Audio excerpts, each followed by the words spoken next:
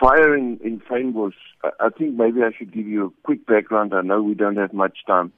But the fynbos is one of only 6 plant kingdoms in the whole world. And the other plant kingdoms, if you cover the rest of the world in the other 5 plant kingdoms, you realize that the Western Cape, it's basically a piece in the Northern Cape, the Western Cape and the Eastern Cape, is one plant kingdom with 9,500 species or more than 9,500 species in it.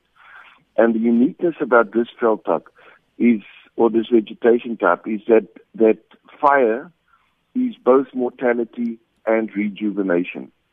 Fires means both death and birth in the fynbos, and it's absolutely dependent. It cannot survive without fire. Now, these fires that burnt in the Western Cape over the last few days, much of that veld, I think it's about 4,000 hectares that have burnt 15 years ago in that very hot spell we had in the last week of January in 2000. And 15 years is about the average time of the fire cycle when the veld should burn. So with regards to the rejuvenation, parts of Table Mountain and the other burnt areas in the Cape are going to look like gardens within the next 6 to 9 months. But you opened your comment with the issue about the animals. I depends on what you mentioned, what kind of animals have died. I can assure you, I believe there was a picture of a dead turtle. I can assure you many more turtles survived than the ones that died in the fire. Turtles move underneath rocks. They move, the moment that you go out of into the rocks, the fire intensity is much lower. They move, they survive, they pull themselves in. I've personally seen in the fynbos antelope, grijsbokkies, steenbokkies running along the fire line, popping over the fire line and start walking other side of the fire line.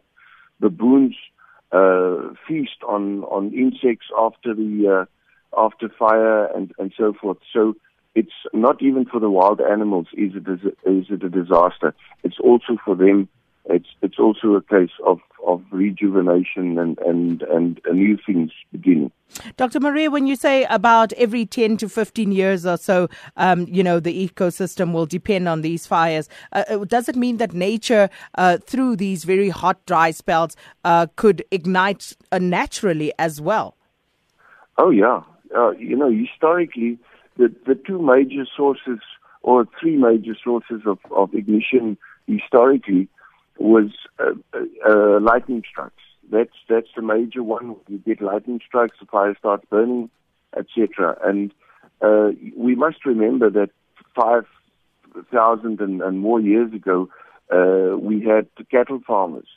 Long before the arrival of the Europeans on the Cape, in the Cape, there were cattle farmers, and these cattle farmers were grazing their animals, and as their grazing ran out, they would set the veld alight behind them, and then would move off. And fires have been part of the system. In fact, it's an integral part. Fynbos cannot survive without fire.